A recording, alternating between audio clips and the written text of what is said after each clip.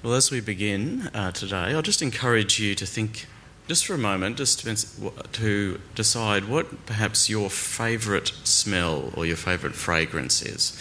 So just take a moment, just think about some of the smells or fragrances that you really enjoy. So just have a minute. I want you to have that in your head. This time of day, coffee is coming to mind for a few people.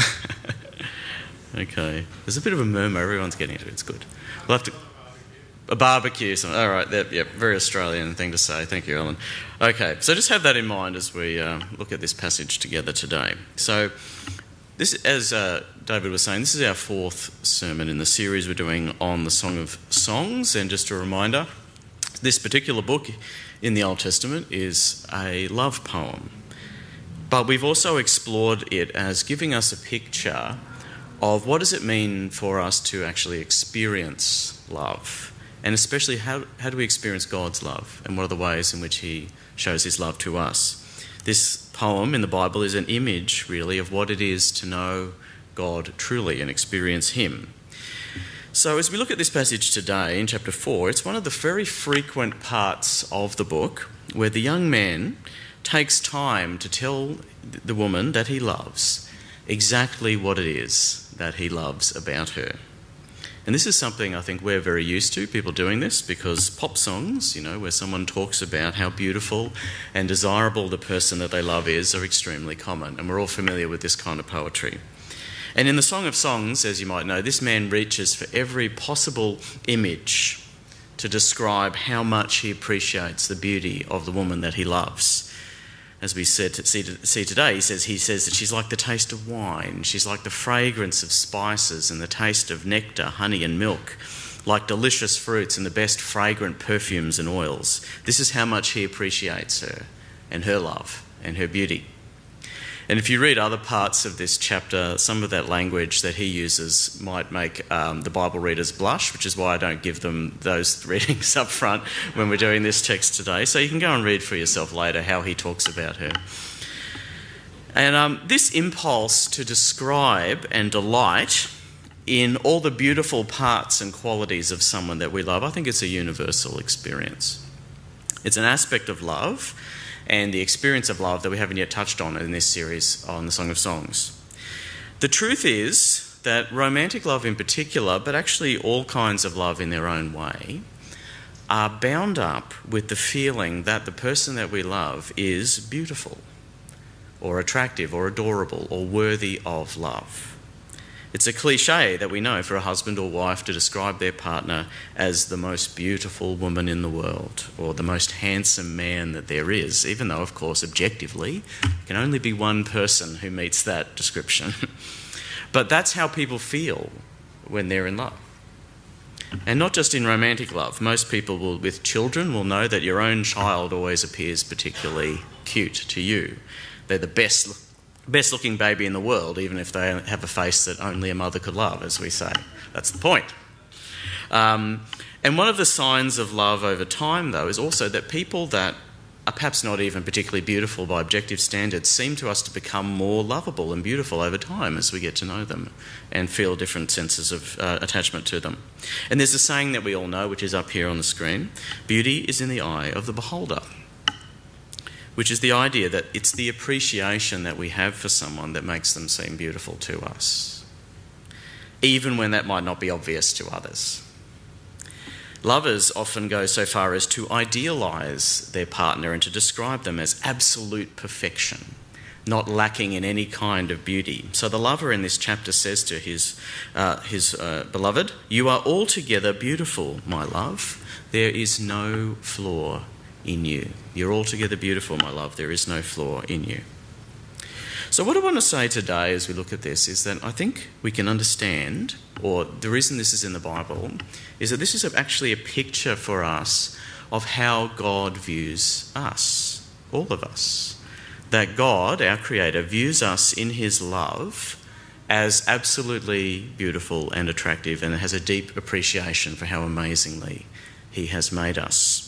And so one of the experiences that Christian people should have or can have is the experience of basking in the warm glow of God's adoration. Now, that sounds nice, but I actually think it's quite a difficult topic for some people, or an idea to take on. I think that perhaps even as I've said that God views us in this way, some of us might have thought about reasons why that might not be true. And I'm going to spend a bit of my time today describing the difficulties we have with this idea that God genuinely thinks we're great. He genuinely thinks that we're great. And that's why the message from the Song of Songs can be really helpful for us to take in. Because I want to address the reality that in my experience, many people, even long-term Christian believers, live with the fundamental view that God does not like them very much, or even has a negative view of them. Or that the Bible teaches us that there is a kind of cold or begrudging aspect to God's love for us, So while he may love us and care for us in an abstract sense, equally he has this fundamental disfavour and disappointment with us about how we've turned out, and a desire to judge and punish us for that. And the picture that many of us may have of God, come from many places, is not this infatuated lover from the Song of Songs, but perhaps someone like an angry sports coach, or a stern disciplinarian father, or a watchful boss who wants to make sure you're not going to get away with anything. Or at best, an impartial judge who is weighing up everything we do, and we have to be very careful not to get on the wrong side. And I'll think in a minute about where that picture of God might come from, and I think it is a surprising place indeed. But firstly, we need to say the biblical picture of God is not like this. In many places it is made very plain. In Genesis 1 and 2, we hear that God carefully forms human beings out of the dust of the earth to be good and glorious creatures who reflect his image back to him. He is like a sculptor who makes a beautiful work of art out of clay and breathes his life into it, his own image.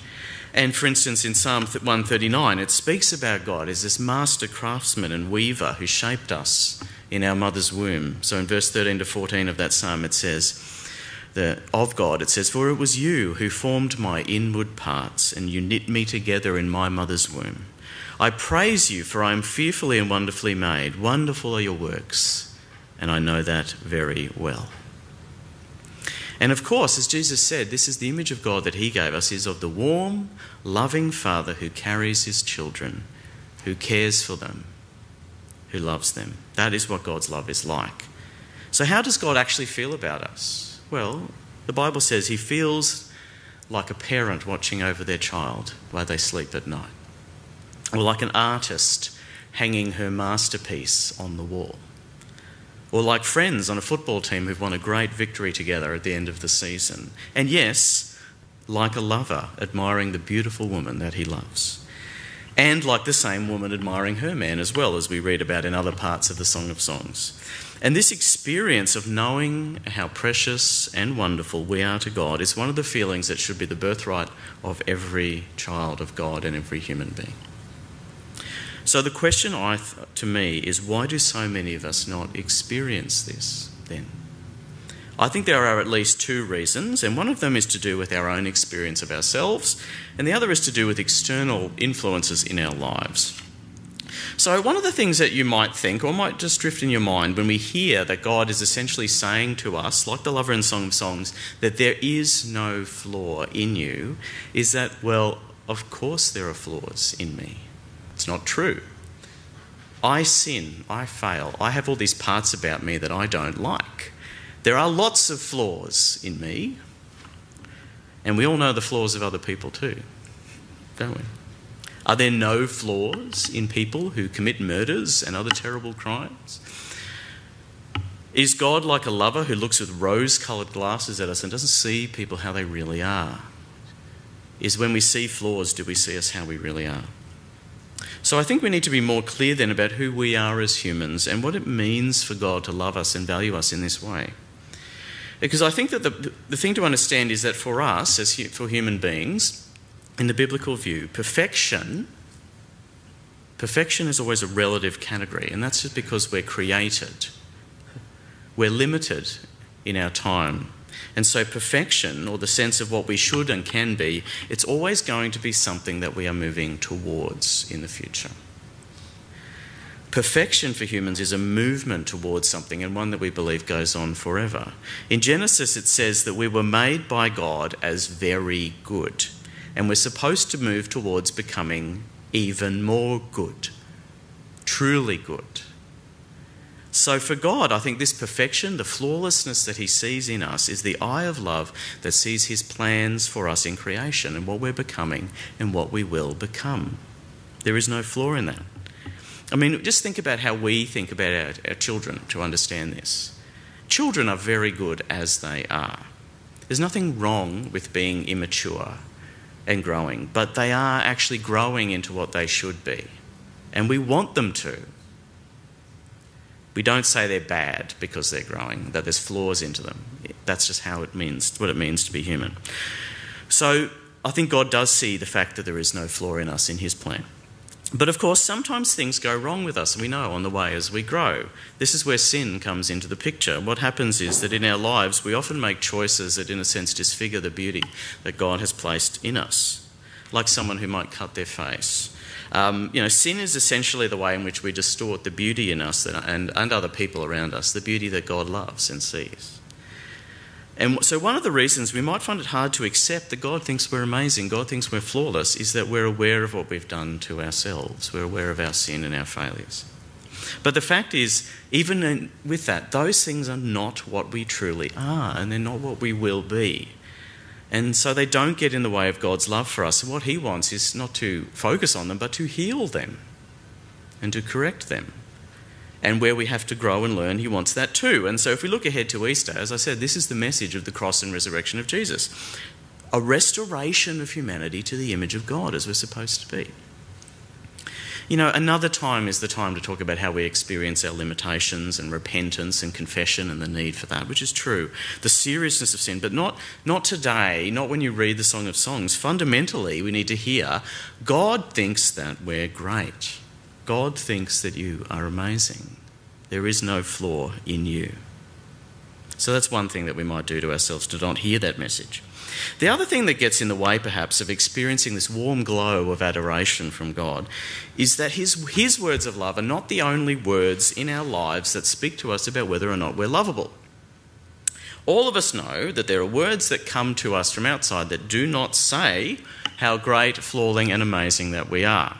And some of those come from other people around us, don't they? Perhaps our family or other people as we've grown up around us, or people at school, people at work, perhaps people at church or in other places. People who do judge and condemn us, pointing out things in us that are not perfect yet or might be seen as flaws. So we might hear, you are ugly, you are stupid, you are too quiet, you are too loud, you are clumsy, you are weak, you are lazy, you will never succeed, you will never do anything right, you are useless.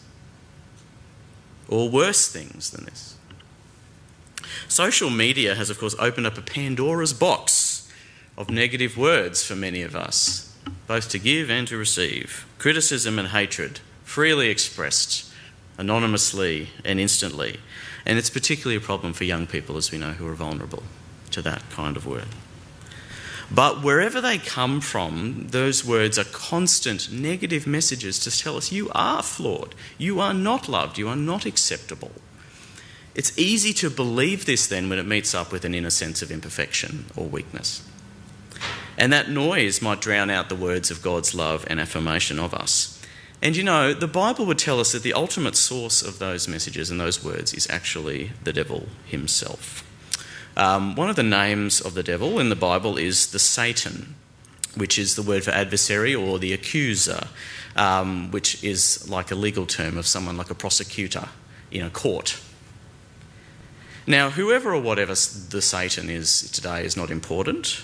That's something of a mystery in the Bible. But at the least, we know there is an adversary of God who is also described in the New Testament as the accuser of God's people. An accuser in the sense of someone who makes a case against us. So Satan acts like a prosecuting lawyer against humanity, pointing out all our mistakes, all our flaws, in order that it will appear that God has failed in his creation and salvation. He has failed to create a beautiful and good world. And the speech of Satan then is a constant flow of accusation against God's children. And of course, he often hits upon real things that we've done wrong. That's clever, isn't it? And makes it seem like this means that to God and other people, we will never be lovable and that we are completely broken and useless. Not worth trying. We need to recognise, I think, that this is Satan's voice when it comes, because many people have come to believe that this is the voice of God and that this is what God sounds like when he speaks to people. That God desires that we be riddled with guilt and shame, so we'll try harder to do good and to be good. That is not God, though. And when we take on that voice with other people, perhaps to try to shape them up or set them straight, we are speaking Satan's words as well. Now, of course, God does often point out to things in our lives that need to change, but the words of the Holy Spirit are usually gentle words of love and care because God wants us to be healed. It's a different word. And Jesus came to share our shame and our sins so we could be perfect again. So the Song of Songs, I think, shows us that behind the veil of negativity that we experience in life are God's real words to us. You are altogether beautiful, my love. There is no flaw in you. Now, I know that for perhaps Aussie blokes, it might not ring well in our ears to use that image, to be told how beautiful we are. So you don't need to use that word necessarily when you think about it. The point is that God is saying, you are good, you are okay, you're all right. And to hear that and to take it in is an invitation to understand that who we are, just as we are, is a delight to God. And that we contribute personally to the infinite joy of the Almighty God merely by existing. The image that we read about in the Song of Songs is that our heart, I think, is like a garden or a storehouse full of beautifully fragrant spices. The words are used: henna and nard, saffron, cinnamon, incense, myrrh and aloe. And I don't know what half of those things are, but they sound nice. But it is, he says, like a selection of the finest and most fragrant spices that you can imagine that delight us.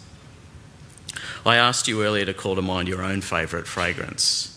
Each of those smells is unique with its own flavour. It brings pleasure in its own way and for its own reason. Just by existing and being what it is, it gives off this fragrance. And so the young man in the Song of Songs urges his beloved to open herself up and to spread her fragrance everywhere so that he and everyone can enjoy it. He says, don't be like a locked up garden. Open yourself up. And I think this is a clear picture of God's call to us to open our hearts to him. For the wind of the Holy Spirit to blow over us and to share and stir up the wonderful things inside us that are there and to spread them around. This is what God wants us to do. We have wonderful things to share with the world. All of us do. So the woman says, awake north wind and come south wind. Blow on my garden that its fragrance may spread everywhere. Let my beloved come into his garden and taste its choice fruits. A number of years ago, I visited the town of Sorrento, which is on the coast in Italy. And as I came in on the road into town on the bus, I noticed this lovely fragrance in the air blowing in through the windows. And I looked out, that the town is full of citrus trees, oranges and lemons, and they're all planted along the side of the road as you come in. And as you come past into the town, the wind blows this fresh scent of all these things over you. It's a wonderful thing. And that's a picture then of the enjoyment, I think, that God has of us when we open our hearts to him, and that others can have too. And the sense of our goodness and that God appreciates us, it's helpful for our present well-being, of course, but it's also part of the central Christian message of the good news of Jesus, because what we see is someone who is genuinely flawless and beloved by God, and that's obvious to everyone. The beautiful picture when Jesus was baptised, the voice of his Father came from heaven. This is my Son, whom I love. With him I am well pleased. This is how God feels about his children. And Jesus' life, which he gave to us, it restores the image of God in us and opens us up again to live this out, to move more and more into perfection. And in time, I think each of us will come to learn our own special personal gift and identity from God, and our own fragrance, which is just ours and no one else's. In Revelation 2, chapter 17, Jesus speaks to the church in the town of Pergamum. And he says to them, "Whoever has ears, let them hear what the Spirit says to the churches. To the one who is victorious, I will give some of the hidden manna. I will also give that person a white stone with a new name written on it, known only to the one who receives it." The one promise of the Christian life is that one day we will know what we're really meant to be, our own personal signature and fragrance from God, and what he has always planned us to become. He will reveal that to us.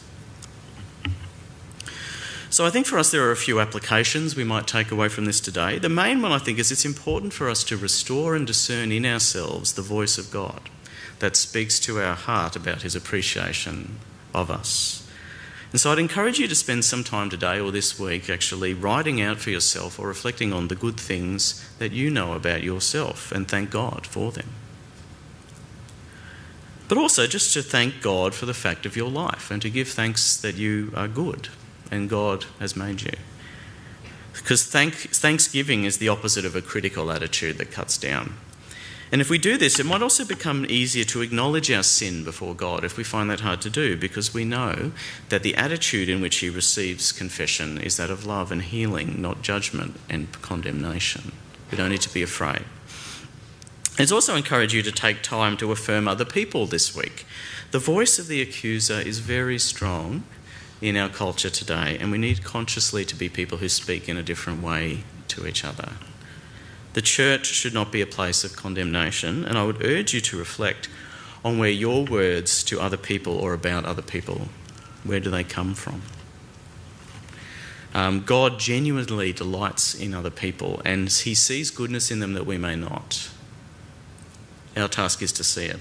So we need to open our hearts and minds to this as well. So you might put in your mind today someone that you're going to speak appreciative words over this week to affirm something about them that is good. And to finish this reflection today, I'd just like us to take some time just to sit with God for a moment and to listen to him. Maybe take in the fragrance around you and remember that we are a wonderful fragrance to God, our Father. So I invite you just to sit for a moment in quiet and listen to his words, and then I'm going to pray for us before we move on for the rest of our service. Let's just be quiet for a moment and listen. Today we thank you, Lord, that you have made us in your own image, wonderful, without flaw in your plan. And we pray today that your words of love, which pour out unceasingly from the beginning of our creation, would be heard by us, that our hearts would be full of your admiration, of your love and affirmation, and that we would be conduits of that love towards others around us. I pray with thanks in the work that Jesus Christ has done to bring us back to the fullness of our image in you, and that we would take hold of that by faith today. We pray all this in Jesus' name. Amen.